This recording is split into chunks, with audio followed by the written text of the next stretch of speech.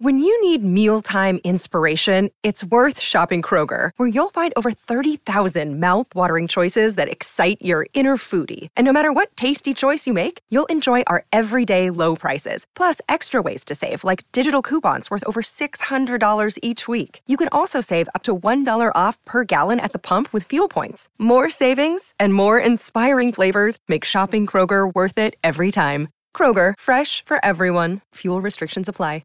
Time now, though, to chat Australian Open thanks to Wilson. Experience the ultimate summer of tennis with Wilson. We have our man, SEN tennis expert on the line, Brett Phillips. Good morning to you, mate. Good morning, Coach. Morning, Michael. How you doing, guys? We're going really well. We've been discussing a lot of sports this morning, but we've held off on the tennis, other than talking about Nick Kyrgios and his interview with Novak Djokovic yesterday. But mate, I'm interested in, first and foremost, there was, when we discussed the tennis yesterday, we were talking 2:30 start for Novak Djokovic. That ended up being a lot later.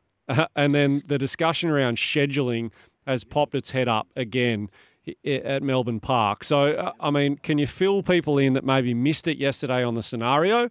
And then when it came to the night session, what you made of that? Yeah, well, I've had 4 hours sleep. It could have been 2 by the time I've spoken to you this morning, because we actually thought we were looking at a 4 or 5 a.m. finishes as the day was unfolding. So for the first time in the tournament, so we've been having the midday starts, obviously, on Rod Laver Arena this year, an hour later than years gone by, but one less match, to make sure we start the night session at 7 o'clock. So yesterday they decided to put on a Legends doubles at 12, and Coco Gauff and Marta Kostyuk to start not before 1 o'clock. Ridiculous. Absolutely ridiculous. Now, yesterday was extraordinary.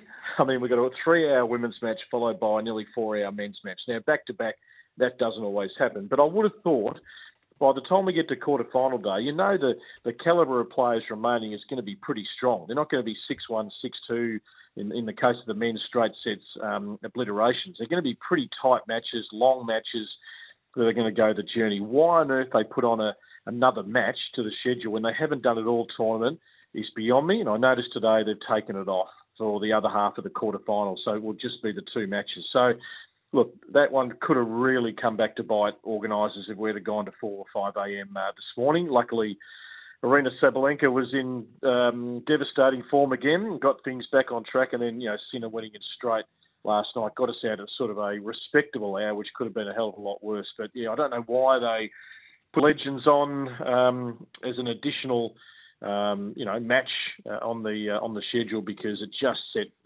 set everything back yesterday. And it was 29 degrees as well, which meant, sometimes the match is going a little slower. The breaks in between sets are a little longer, and the day, it was an extraordinary day, to be quite honest.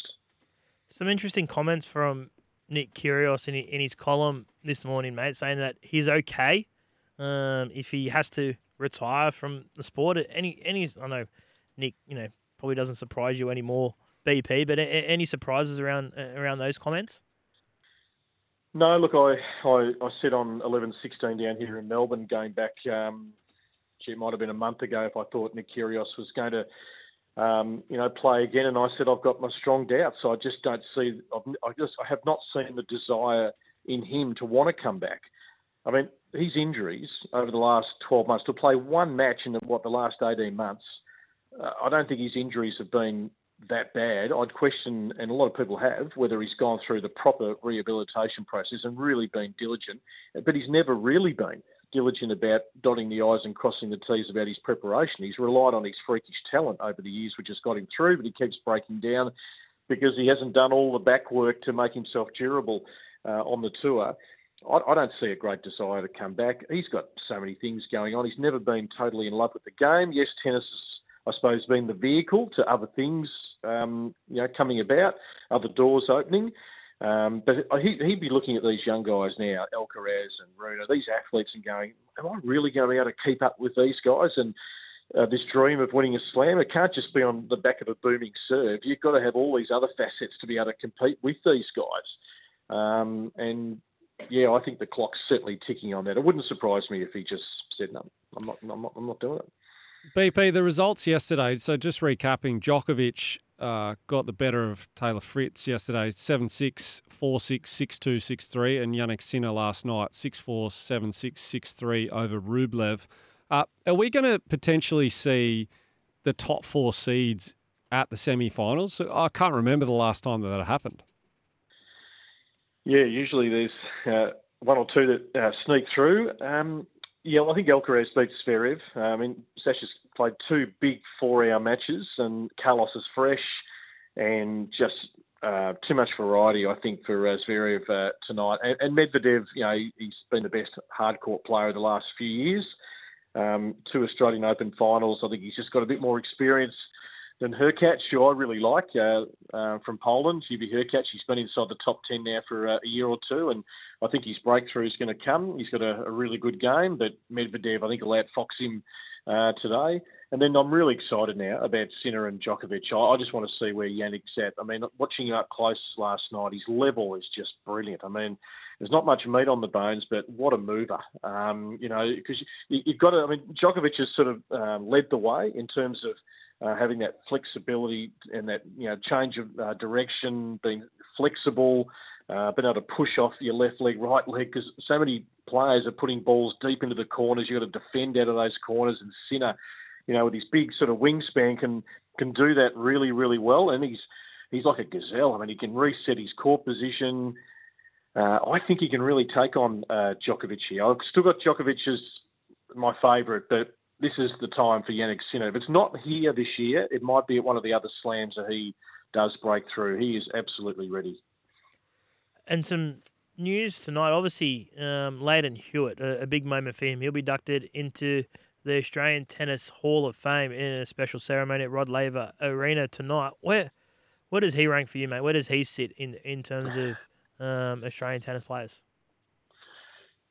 Yeah, I look at all the legends who are in the stands every day, and obviously I didn't really see them play. When you look at, Rod Laver and Frank Sedgman and Muscles, Ken Rosewell, Neil Fraser, and that was the halcyon days of Australian tennis back when it was a different game, not as global, and different technology, and they all had great resumes. But I suppose in the time I've, certainly covered tennis, Hewitt is right up there. He had that window, didn't he, in between sort of the end of Sampras's career and the start of Rogers, where he was able to get those 2 slams, and then it became really hard as Roger got going, Rafa got going. But in terms of competitor, he was the youngest world number 1 at the time, 2 majors. His Davis Cup heroics.